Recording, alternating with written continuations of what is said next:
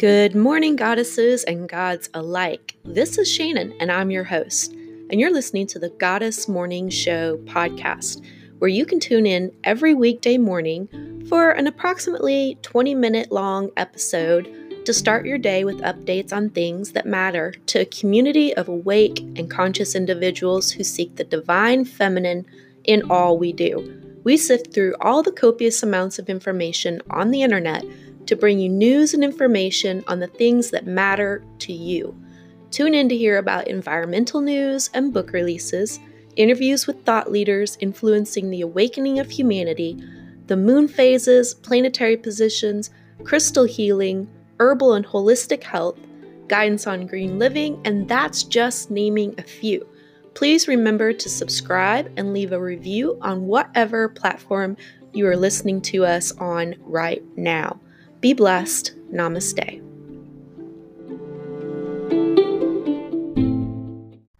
Good morning. It is March 26th, 2020.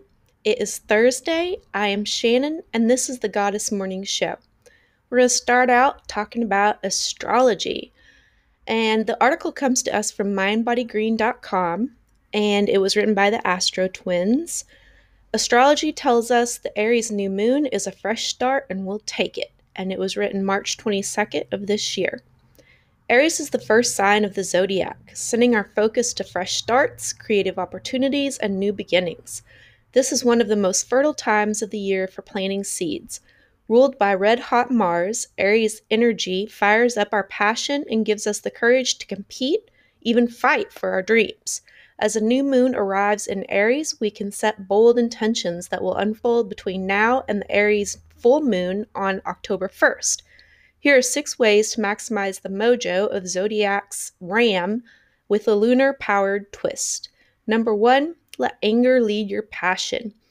Be honest, what pisses you off to no end? Anger in and of itself is not a negative. It's how we use it constructively or deconstructively that determines everything. The new moon in Aries calls forth our inner warriors. The things that make us fume are often pointers to our passions. This new moon can awaken our slumbering activism. Founding feminist Gloria Steinem is born under the sign of the Ram, as was civil rights and labor activist Cesar Chavez. Their confident, courageous, world-changing impact is an example of harnessing Aries' ire to start a revolutionary fire. We all have the power within us to shape the world. Rather than raging randomly when we're feeling frustrated, we can create constructive change, fighting the good fight for our beliefs. Number 2, find your fight. Sometimes it's smart to throw in the towel. You're done, and the energy you expend is never going to pay off. In that case, it might be quitting time. But other times, fear of the unknown is why you suddenly have that migraine, cancel plans, pick a fight with loved ones, crave another candy bar, cigarette, or drink. Take inventory today and see where you've given up too soon. Then hoist yourself up and get back on the map. Number 3, be selfish for a cause. Nakedly honest and unapologetic, Aries energy can stun us with entitlement. It also can inspire us. Aries is unafraid to want more, to desire, and this can be the basis for prosperity.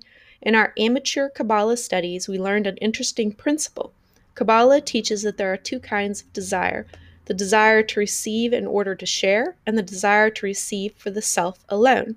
When we want just for ourselves, we burn out fast.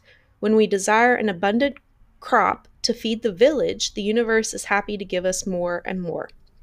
Number 4, tune your passion-o-meter to E for excitement. When was the last time you felt genuine excitement or joy about something?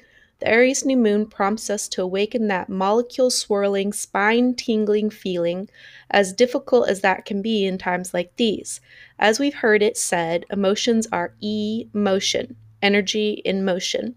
When we can feel something, we can move it. So let joy and passion help you get unstuck. Trippy but truthful spirit medium Daryl Anka, who channels an entity called Bashar, speaks about finding your highest excitement. While you might get a giggle out of Bashar's inflections if you watch his videos, we love his directive. Always do the thing that you find most exciting first. As he says, following the excitement is actually the shortest, fastest, straightest path. Excitement leads to synchronicities, which tell us we're plugged into a higher field of consciousness and attraction.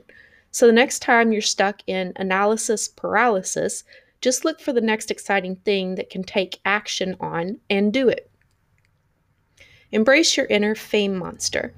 Daring, in-your-face Aries is the zodiac superstar, so it's no surprise that self-possessed fame monster Lady Gaga was born this way.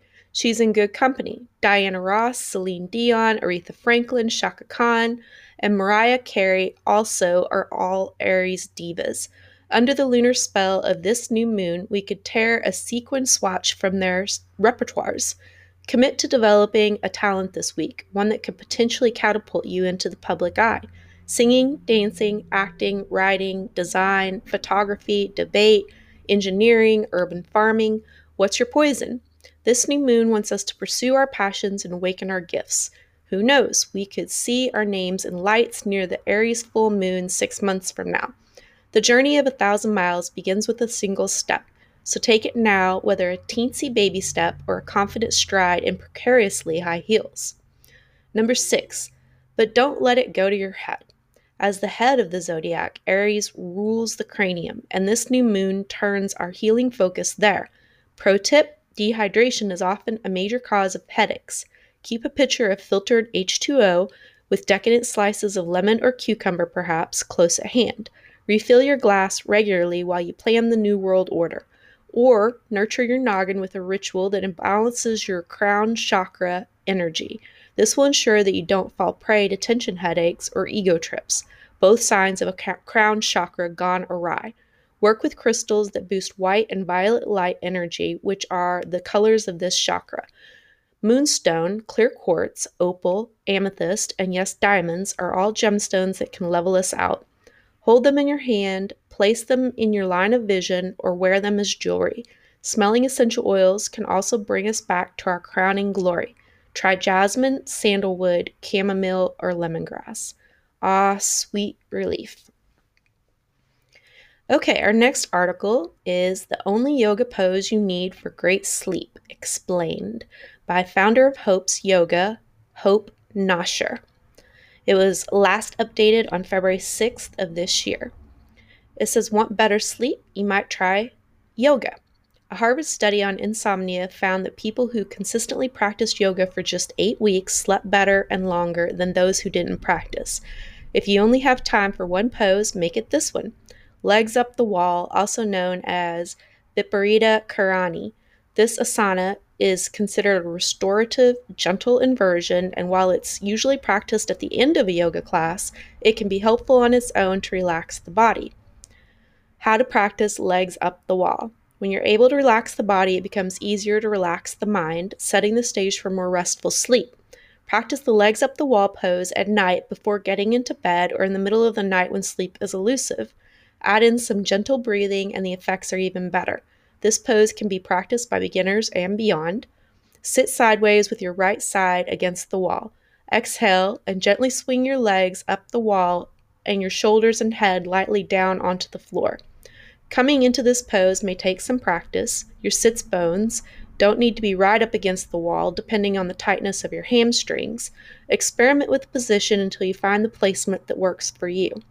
This pose is not intended to stretch the backs of the legs, so if you're feeling the pull in the hamstrings, move further away from the wall. Keep the lower back grounded to the floor. Make a small roll with a hand towel to place under your neck if the cervical spine at the base of your neck feels too flat. Open your shoulder blades away from your spine and release your hands and arms out to your side, palms up. Keep your legs relatively firm, just enough to hold them vertically in place. If you struggle to keep your legs upright, take a yoga strap or something similar and place it around your legs just below the knees and gently tighten to hold the legs upright, allowing you to further relax into the pose. Gently close and soften your eyes, then scan the body. Soften into any tightness you might find along the way.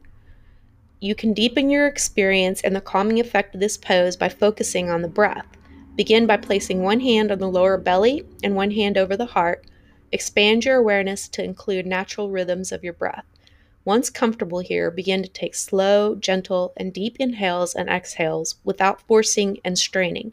Try to make the length of the exhales match your inhales. Equal breathing, called samavriti. In yoga, sama meaning even and smooth, and vritti meaning fluctuations, is said to create a balance of the flow of consciousness, smoothing fluctuations of the mind into stillness.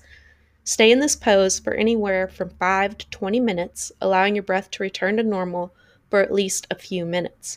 Stay present with the same sense of calm and equanimity that this pose brings. When you're ready to come out, bend your knees halfway towards your chest and roll to one side.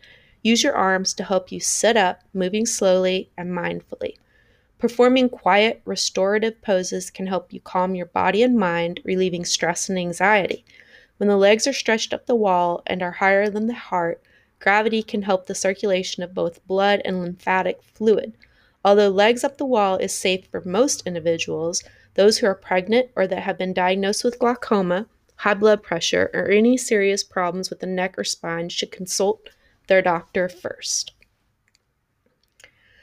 All right, and we have another article from Mind Body Green, and it says, A Case for Sound Therapy, How Vibrations Can Heal Our Bodies, written by Kulreet Chardadi, MD. It said, and this was written on March 11th, of this year. The human body is designed to be exquisitely sensitive to sound. In utero, our ability to hear develops by about 18 weeks, making it one of the earliest senses to develop. By the end of the second trimester, research has shown that a fetus responds specifically to the sound of a mother's voice. Doctors and hospice workers speculate that in the final moments of life, senses depart one at a time, with hearing being the last to go, which is why we're advised to keep talking to our loved ones even if after it seems they are no longer cognizant. Hearing is, in this way, one of our first and last modes of connection. And as science begins to understand more about the healing vibratory quality of sound, modern sound therapy is catching up with the wisdom of the ancients. Through the sounds we might imagine are something like voices or music, from a pure physics perspective, sound is silent. When we experience sound, what is actually happening is vibrations are passing through matter, be it a gas, fluid, or solid, in the form of a wave. Think of it as a slinky stretched between two people. If one person gives their end a push, the slinky ripples forward until it reaches the other person, then bounces back, continuing on and on. When considering the ways we have evolved to be giant sound conductors, our skin, bones, ears, as well as the water that makes up the large percent of our bodies all pick up sound waves. It makes sense that both inaudible and audible vibrations would have a profound effect on us.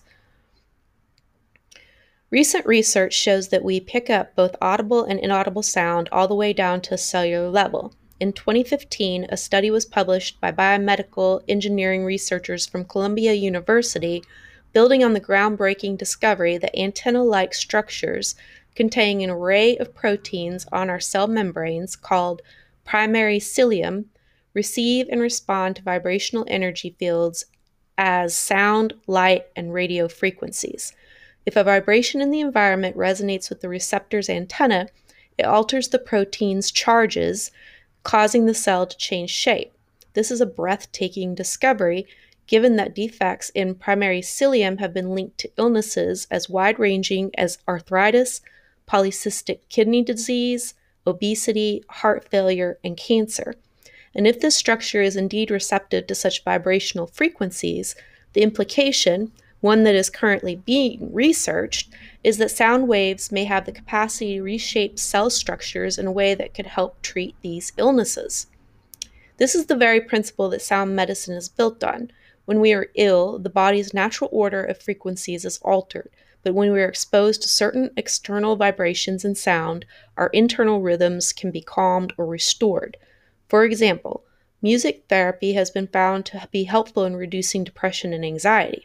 A 2009 review of 23 studies covering almost 1,500 patients found that listening to music reduced heart rate, blood pressure, and anxiety in heart disease patients.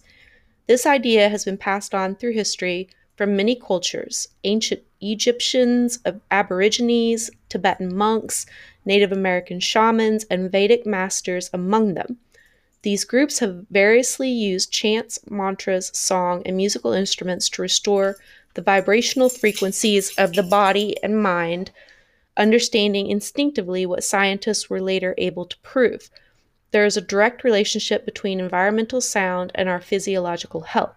Although sound medicine, as it was practiced by the ancients, is beginning to reemerge in modern medicine, we haven't yet embraced the capability and dynamism of the human body and spirit. If, though, we can synthesize the evidence-based practice of Western medicine with the metaphysical concepts of ancient cultures and alternative medicine, we will be rewarded with stunning discoveries. All right, that was a little hard to get through because my dog was distracting me and making me laugh. I am so sorry. Sometimes when he's on the bed right here next to me doing his thing while I'm recording this, he actually, on his bed, he actually makes me trip up on my words, and that makes me start laughing because he's actually a very funny dog. So anyway, I apologize. All right. So 7 houseplants that purify the air and are nearly impossible to kill. Written by Aaron Marino, and it was last updated on February 20th of this year. It says bringing plants indoors is a sustainable way to improve indoor air quality quickly. Yep, one commonly cited NASA study found certain plants to be useful in absorbing harmful gases and cleaning indoor air. Though houseplants won't clear the air nearly as much as, say, an air filter, they come with other bonuses too. They're aesthetically pleasing and can make us feel more connected to nature, content, and calm at home. Here are 7 detoxifying plant varieties that can tolerate moderate to low light levels. Consider them the building blocks of any great indoor jungle. Number 1 is the Boston fern. Removes low levels of formaldehyde, xylene, and toluene from the air, thrives in moderate indirect sunlight and high humidity, and it's great for a hanging basket or planter on a pedestal or atop a shelf. Number 2, spider plant. Removes low levels of formaldehyde, xylene, and toluene from the air, and it thrives in moderate indirect sunlight and cooler temperatures. Number 3, pothos.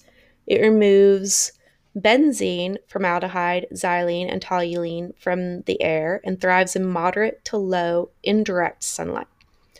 Number 4 is the peace lily, and it removes low levels of benzene, formaldehyde, trichloroethylene, xylene, toluene, and ammonia from the air. It thrives in moderate to low indirect sunlight. And number 5 is the Chinese evergreen. Removes low levels of benzene and formaldehyde and thrives in low indirect light. And number 6 is the snake plant. Removes low levels of benzene, formaldehyde, trichloroethylene, xylene, and toluene from the air and thrives in moderate to low indirect light. And it is unbelievably hardy, but it converts carbon dioxide into oxygen at night. Most other common houseplants only do this during the day. So that's an extra bonus for the snake plant. And number 7, philodendron. It removes low levels of formaldehyde, thrives in moderate to low indirect light, and it's a quick-growing trail plant known for its heart-shaped leaves. And it says, while houseplants can certainly help filter toxins from the air, they do so gradually over time. If you suspect that you have poor air quality, you should read up on the top chemicals of concern and how to get rid of them quickly. All right, our next article is Simple Witchery, Witchcraft in the Time of the Coronavirus, written by Willow Rose on March 19th of this year. This is practical magic for precautions and protections. As the witching community responds to the increasing threat of coronavirus, I'm seeing a lot of protection spells and rituals being shared. As a witch, I'm proud that our community comes together in trying times for the good of all. Let's all take a moment to be grateful for that. Then, let's roll up our sleeves and get to work. Simple witchcraft is practical magic, combining the magical with the mundane. Here are some practical magic tips for keeping yourself, loved ones, and community safe. Number 1, stay home. If you don't have to go out for work, stay home. Limit shopping to essential needs only. Witches are familiar with the power of the unseen and the magic of transference. We know we can send and receive something as etheric as energy. So, of course, we understand how a living organism, a virus, can travel by casual physical contact, regardless that it can't be seen. This might be the easiest protocol for witches to follow, and I'm not talking about the stereotype of witches being mostly introverts. Even the most extroverted witches who have done shadow work know themselves. We are comfortable with ourselves and are not intimidated by the idea of spending time isolated from others. We don't need the distraction of a busy social schedule to keep us from the truth, because we seek the truth every day. Number 2, create a barrier. Of course, we are all creating energetic boundaries. I personally have cast a circle around my home, loved ones, called on Earth to absorb the virus and transform it into something harmless, for air to feed that fire that will burn and purify the cells of the virus, rendering it harmless, and for water to cleanse Mother Earth and all her living creatures. It might also be wise to offer contrition and ask forgiveness of Earth and nature for the damage we have caused. There are many spells and rituals being shared throughout the community, like a prayer to Bridget from Martha Kirby Capo, and an immunity-boosting sigil from Laura Tempest Zakroff. Spray or wipe surfaces with disinfectant solution. Don't overlook mundane cleaning of your home and spaces before, during, and after setting your magical boundaries. The best information currently available is that plain bleach, the original, not any of the scented options, has the greatest efficacy for killing the virus. Having worked in food service, this makes sense to me. We were required by health department regulation to have a solution of bleach and water for wiping down all surfaces in the kitchen, prep areas, and the seating and tables in the dining area. The proper ratio is 1/3 cup bleach per 1 gallon of water, or 2 tablespoons bleach per 1 quart of water. This will give you 1,000 parts per million disinfecting solution. After cleaning the area with your favorite cleaning solution, spray or wipe with surfaces with the disinfectant. Make sure to allow surfaces to fully air dry.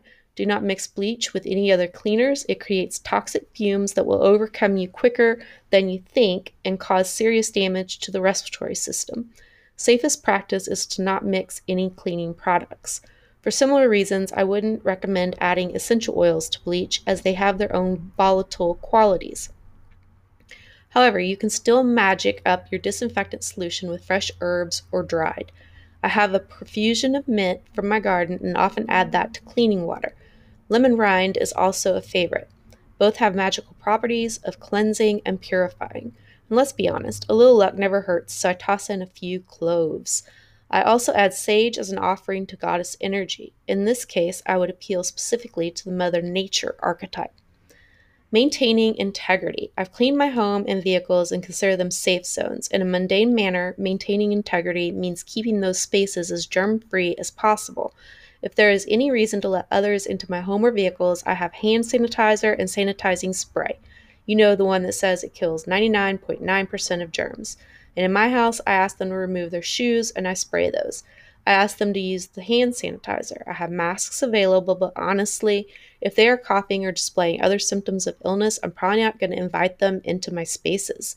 My husband is a high-risk group with chronic respiratory conditions already, and I'm a crone over 60. If I must leave my home for groceries or other necessities, I take sanitized wipes with me to use when opening doors, and I wear disposable gloves. If you've been unable to purchase gloves, wear cotton or other ones that you can wash regularly. Simply soak them in your bleach solution, rinse, and dry. When I return to my car, I sanitize my hands and every surface I've touched, and even those I may not have.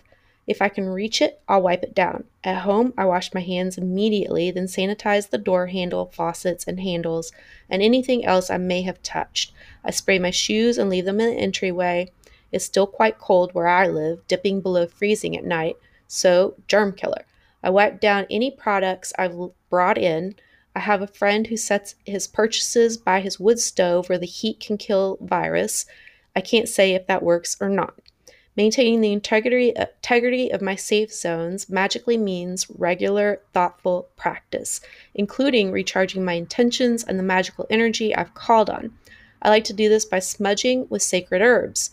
Incense, herbs, and herbal or essential oil mists, if you are or others are sensitive to smoke, all work as well. I make a mist with filtered water, adding a few sage leaves and essential oils of lemongrass, rosemary, lavender, and mint. Whether you use sacred smoke or mist, light a candle, or simply ground and center, appeal to the energies that you're choosing to hold your home and personal spaces in protection from illness and harm.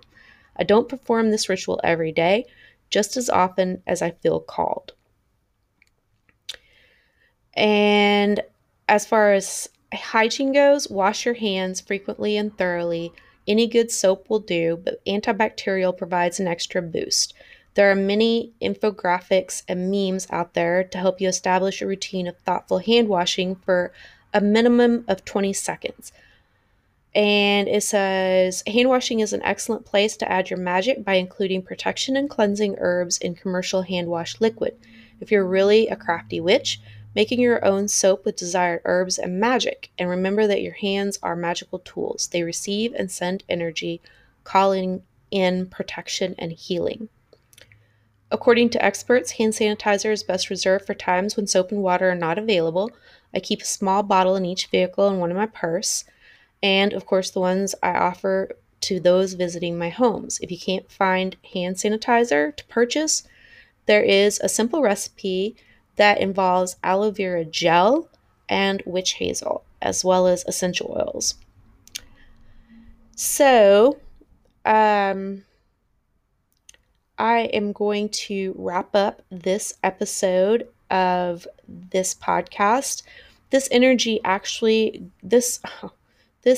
article actually goes on to give a recipe for the hand sanitizer gel, but I already posted that in the show notes of a different episode. So I'm just going to post the rest of this article that talks about nutrition by using your vitamins and elderberry. And then we'll talk about the rest of it tomorrow. So join us for another episode tomorrow, and we'll continue talking about these topics that interest us in a community that follows the divine feminine. I'm so glad you joined us today, and I hope that you are staying blessed and safe, as well as very, very healthy. And I wish you all the best of luck in finding groceries and all the things that you need essentially to stay safe and peaceful in your homes right now. So thank you for joining me. Blessings and namaste.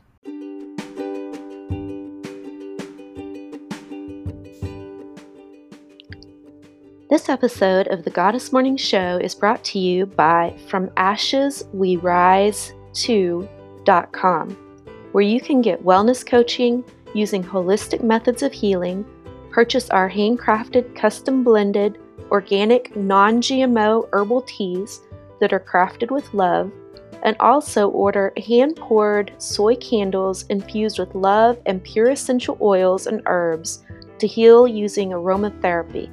Visit our website at FromAshesWeRise2.com. That's FromAshesWeRise with the number 2.com to read more about these products and services. Have a blessed day.